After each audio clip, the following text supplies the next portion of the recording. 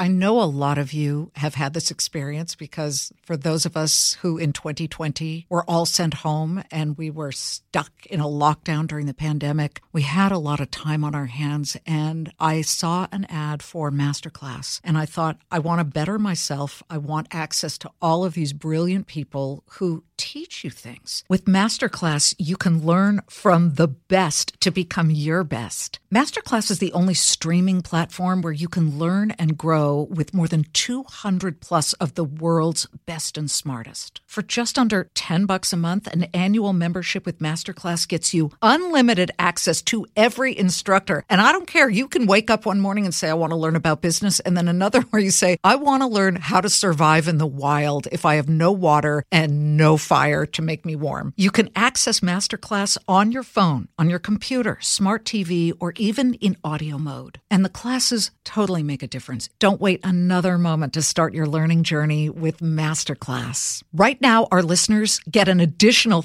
15% off any annual membership at masterclass.com/Liz. That's 15% off at masterclass.com/Liz. Masterclass.com/Liz.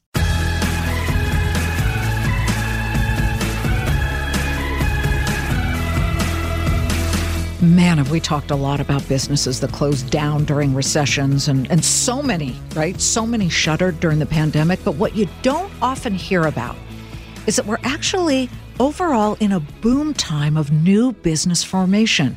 So, and I'm bringing this up because the brilliant Scott Galloway, he's a top-rated NYU Stern School of Business professor, entrepreneur. He started, 9 companies, hugely successful.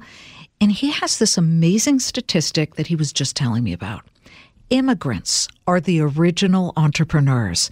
Over the past 30 years, immigrants to the U.S. have started businesses at a far greater rate than American-born citizens. And some of the biggest today, Intel, Google, eBay, Tesla, PayPal, they were all founded by immigrants. And, he thinks it's because immigrants are willing to take risks on business because they took such huge risks just to get to this country. And children of immigrants who are born in this United States of America, they get that immigrant spirit from their parents. My guest today is a first-generation Cuban American who realized as a kid that she had a yen for real estate of all things. She was not going to wait till she was older to get into the business. In fact, I hope you're sitting down when you hear this. She flipped her first property at the age of 17. So I don't know about you, but when I was 17, I was like editing my high school yearbook and fighting with my little brother, Brooke. I was not flipping homes. Now, by the time she was a University of Miami student, she garnered her first 6-figure real estate commission check. Let us hear how she did it and how she turned her passion for real estate into her brand new gig, I buried the lead, as host of Mansion Global, the brand new season of which premieres on Fox Business's prime time this month. Let's bring in Katrina Campins. Katrina, welcome to Everyone Talks to Liz. I love this story.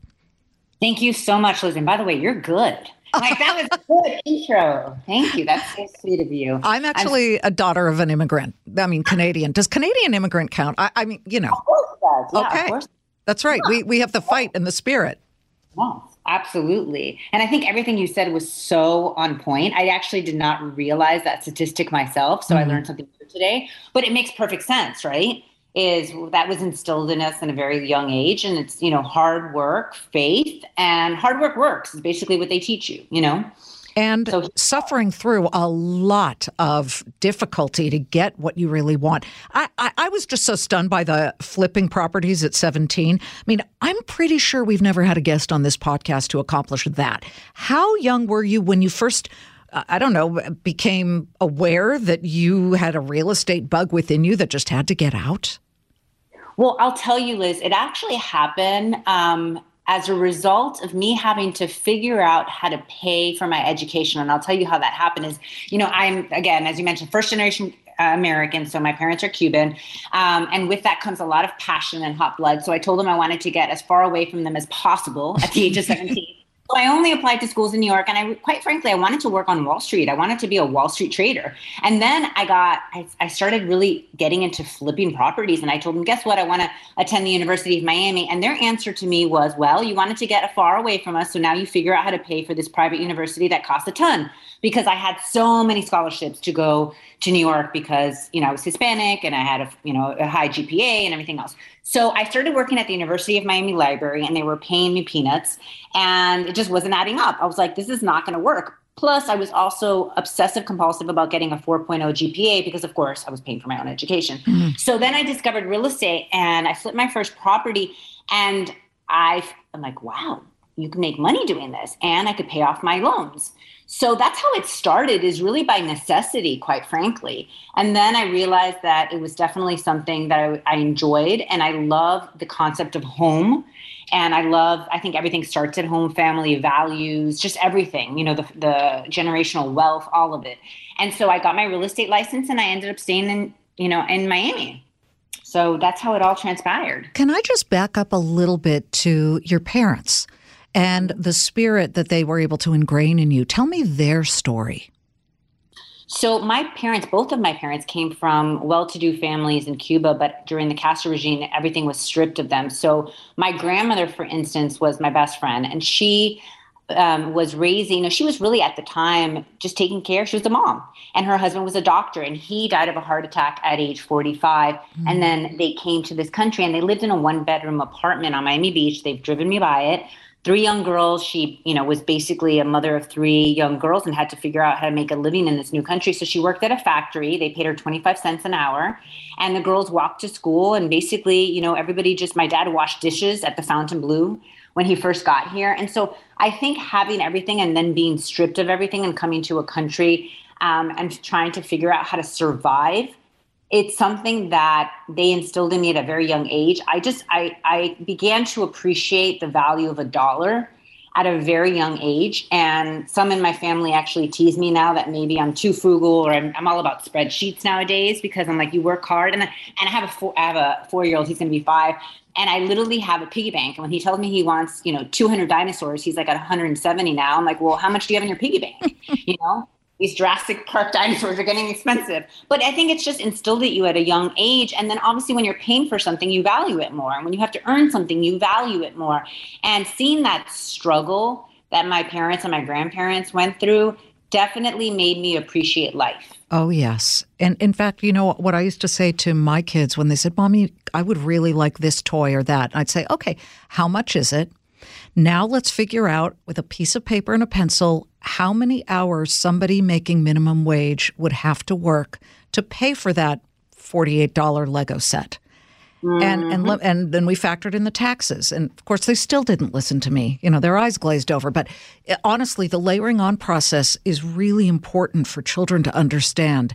It is action, reaction. The action is work. The reaction is you get the money to then buy things that you feel you really want, or hopefully more need. But this is exactly the kind of background that I imagine that you came from. But, you talk about flipping that first piece of property at such a young age. Can you give us a little bit more granularity on how that came about? Where was it? Where'd you get the capital to purchase it? Who bought it? Did you get nervous shouldering it for the time that you had it? All excellent questions. And in fact, looking back on it, it was really amazing how it all happened. But at the time, as I mentioned, I wanted to, I was like, I'm a strong woman. I want to be at 17. I thought I knew it all. I want to work on Wall Street. And I was, my boyfriend at the time, his father was a former ambassador, and he had seen a commercial for a seminar, flipping properties. And he's like, oh, you guys should go, when you're 17 years old. He was a year older. And my response to him was like, I'm going to be a Wall Street trader. And he's like, go to the seminar. So I went with my arms crossed, quite frankly. And I went at it, and literally I went out of there inspired. And we found this house in Coconut Grove, Florida, off of 27th Avenue. I remember like it was yesterday. And it was owned by a little old lady, and it was her nest egg, and she literally couldn't sell it.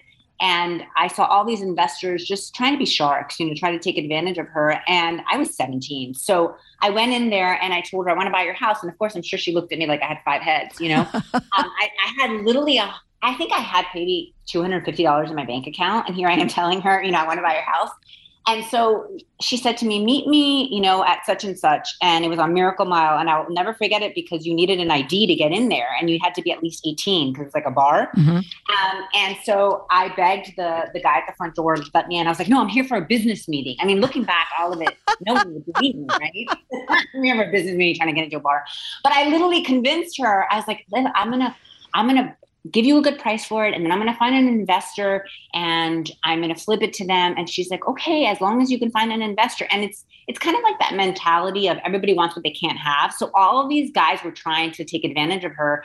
And then looking back, she was a smart woman too, because she utilized me as kind of a tool. She gave me a contract. I put $100 as earnest money because that's all I had. And then I flipped it to an investor for $30,000. And then she ended up getting the number that she wanted. But looking back, had I really known what I was doing, I would have been that investor, right? That then, sure. But you know what? One step at a time. And it was really just kind of like she was an amazing catalyst she gave me an opportunity. And I think that's really, she must have seen something in me. She must have been like, this girl's hustling, and wanted to give me that opportunity because who would agree to that? $100 of earnest money, but it worked out for her. She sold her house. I ended up flipping my first property and I ended up finding my passion in real estate. So it just happened. I think in life, Liz, sometimes you make these grand plans and then God laughs, Yes. He's like, I have a different plan for you. And that is kind of what happened. But the life of being a real estate agent, no matter what your age, is very rigorous. You have to go through training, schooling. You have to pass, tests and things like that. When did you make that happen? Well, I'll tell you, they see people on television, for instance. They see people selling luxury real estate, rather, and you think it's glamorous. And there's nothing really glamorous about the hard work that goes into it, right? Like luxury real estate you're on call 24 hours a day. So I got my real estate license at age 18 and I was studying international finance and marketing at the University of Miami. And so I was doing it basically to pay for my education, but I still got a 4.0 in school. Do I sound like a dork yet? As I'm saying, I sound like a dork. But literally it was, it was so difficult because in luxury real estate and brokerage, everybody's technically your competition, right? So your colleagues are really, you're competing against everybody for commission. So people are really not going to take you under their wing and teach you because that's just not the way that business is made up. So I had to really learn everything on my own. And I really began to beg people to just allow me to give me the opportunity to do their rentals. And rentals, you don't make that much money. You make $500, $600, $700, but it really taught me the industry. And then a gentleman gave me an opportunity to sell his house. And that was kind of the first thing. I must have been still 18, I think it was my first business. Yeah. And I think when the great thing about it is that when people see you work hard, they're like, she's earning it. And so people gave me but by no means was it easy. And I think the hardest part of luxury real estate is you're on call 24 hours a day. Like you cannot disconnect because if you disconnect, another agent will answer that call. Mm-hmm. And there's so many realtors, especially in Florida, because everybody thinks it's an easy industry and so many people, and there's very few barriers to entry, but it's really difficult to sustain yourself in the industry. And most people don't make money the first few years. Well, that brings me to my question of when you started to be a little more comfortable and what growing pains did you go through? And were there frightening moments where you thought, I don't think I'm going to make it this month?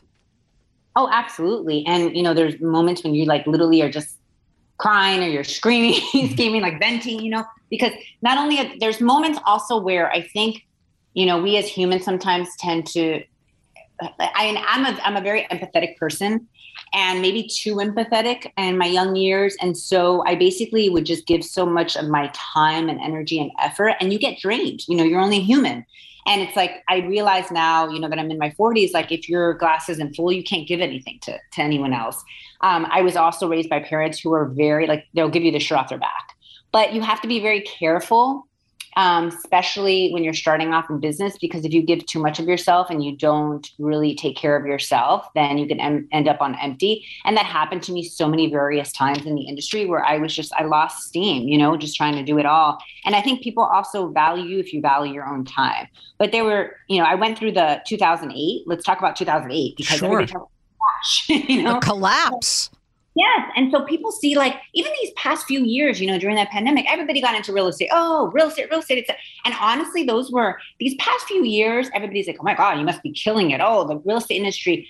I have never had such a bad time, not because of the money, but because of everybody was in a hurry. Everybody was competing. Like it was just obnoxious in my mind. I didn't think it was healthy for buyers or sellers. I like balance.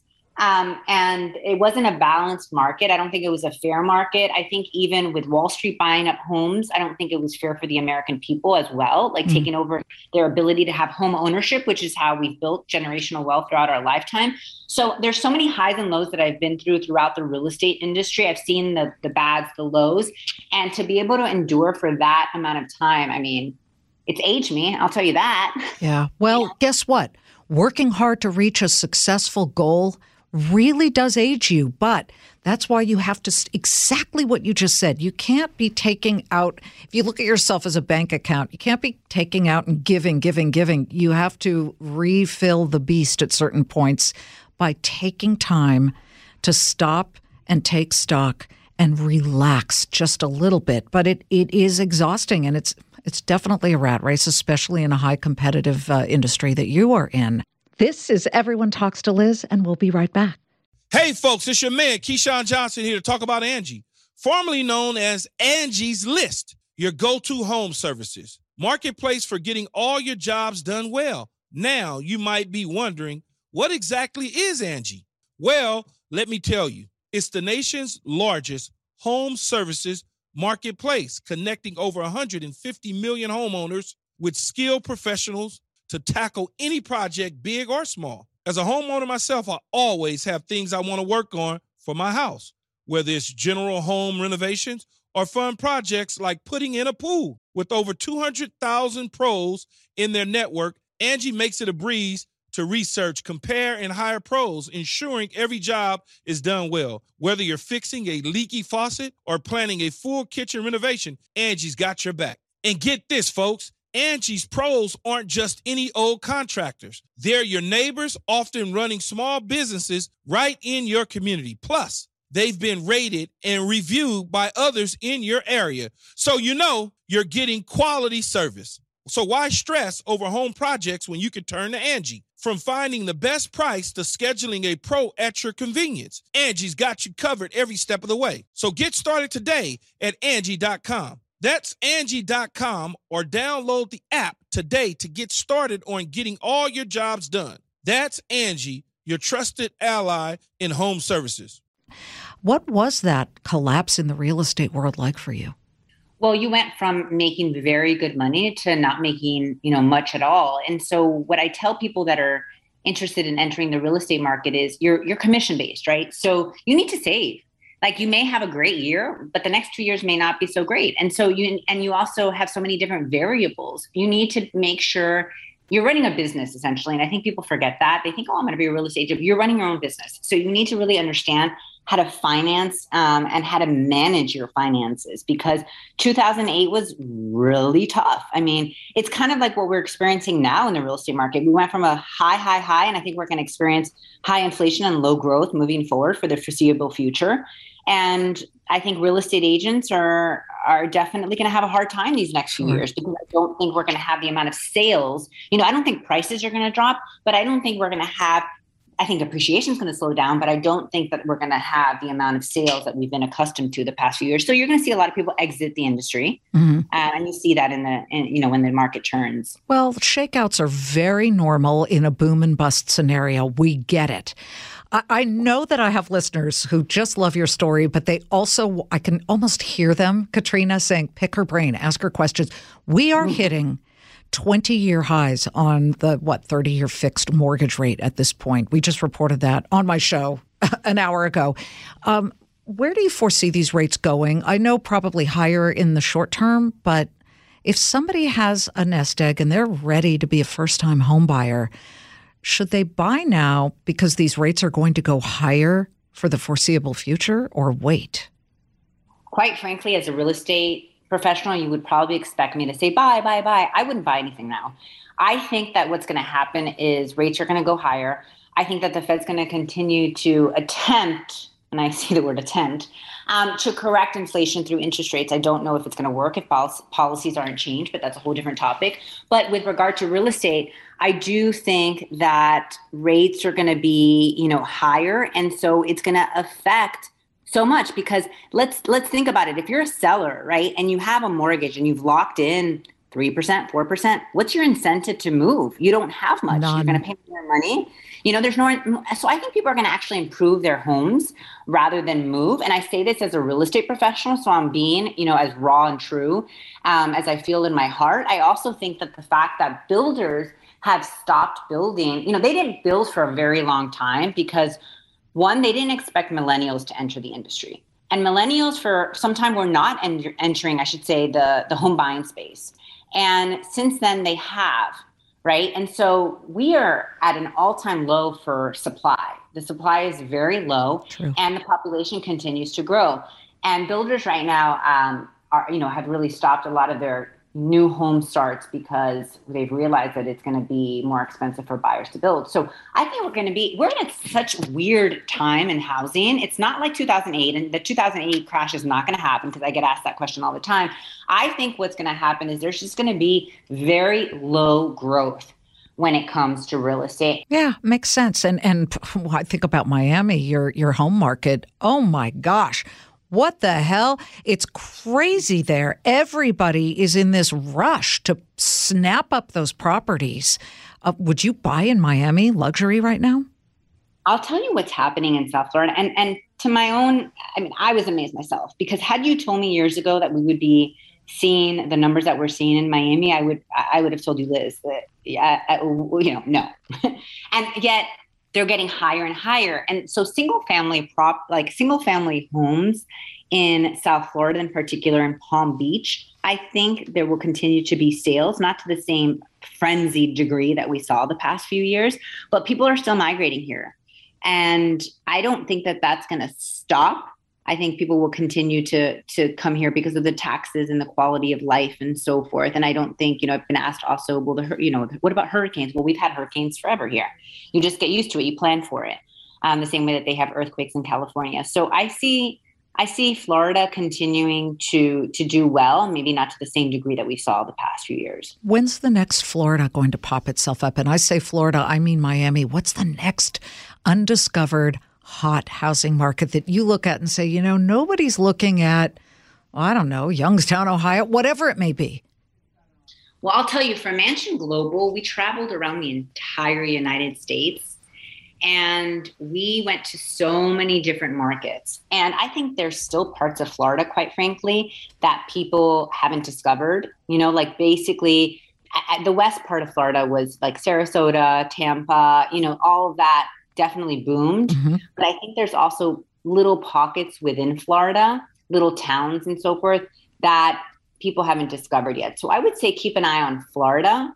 I went to Tennessee to film Mansion Global, and I was really impressed. I have to say, I understand why so many people are buying in Nashville and Franklin, and because you have old school values there is what I noticed. Men still open the door. It's like, please and thank you. Yes, ma'am. And I was like, whoa, where am I? I love this place, And so I love the values there. And there's also university culture there. You've got University of Tennessee. You've got big action, big business there, and a low tax rate. So businesses are moving there. I think Tennessee has so much opportunity. I think Oklahoma, people are like, Oklahoma. I think Oklahoma has opportunity for growth. Tennessee, let's see, where else did we visit that I loved? Jackson Hole, but that's not cheap, Sure. Jackson Hole. But yeah, I just think that some of those areas I found out, we went to South Carolina filming, and I just thought South Carolina, North Carolina were booming, but I think it's like already discovered. Sure. People. Sure. Katrina, you are launching your show. We're so excited to welcome you to the Fox Business family. Make your pitch to our listeners. So what I love about Mansion Global is we're premiering October 19th, back-to-back episodes, one at 8 and one at 8:30, is the fact that I've been doing this, for 22 years, but now I get to give people an inside look into some of the most exquisite, exotic homes all over the country. And people love real estate. You know, I've realized that is they love an inside look. And I think that I became quite jaded because I do this every day. But now being able to give an inside look to some pretty amazing properties and just some of the trends too that people are seeing in real estate. Like, what do you see? Also, multi-generational living has become very popular. So how are people doing that? How is everybody kind of living together but still giving each other space? You know, so we showcase that as well. And it's fun and the lifestyle. And I'm just really excited to be part of the Fox family because obviously Fox has always had a very special place in my heart. I've been doing segments on this, you know, the network now for 20 years. So I feel like I'm part of the family, but it's good to officially be part of the family now. And I also chat with wonderful people like you, Liz. Oh, listen, we are so thrilled to have you. And I love Mansion Global. And good luck, best of luck. And we just think your story is so inspirational. Thank you for sharing it, Katrina. Thank you for the opportunity and keep shining yourself, Liz. I love what you're doing. Oh, you're such a sweetheart. Thank you. It's every day. And you know what? I walk in every day and I'm sure you do the same. I look at my chair at my desk and I say to myself, you have to earn that seat every day. Every day you earn it. And you work hard, so you deserve it. Good to see you. Good to hear you. And we're cheering you on, Katrina. Thanks so much. Thanks so much, Liz. I hope you guys watch that show. They show some of the most exquisite properties. And no, could I afford them? No. However, you get so many ideas. We love the word aspirational here on this podcast. You can aspire to certain things and then do the cheap and chic version, which is exactly what I did when I was rehabbing my home that we bought that was such a near tear down. It wasn't even funny. That was actually, I swear to God, a small animal fell from the ceiling. There was a nest of squirrels living in the ceiling. This house had been abandoned, but I just looked at all of the shelter magazines and the fancy websites and, of course, Mansion Global, and I came up with ideas and found the cheaper way to do it. So there. You guys, you got to watch your money. If you're going to buy these great houses, right? You do that Monday through Friday, tuning in 3 p.m. Eastern on Fox Biz. That's the Clayman Countdown. I'll see you then, and thanks again so much. I love you guys for tuning in every week to our incredible stories of success. It's time to take the quiz. 5 questions, 5 minutes a day, 5 days a week. Take the quiz every weekday at thequiz.fox and then listen to the quiz podcast to find out how you did. Play, share, and of course, listen to The Quiz at thequiz.fox.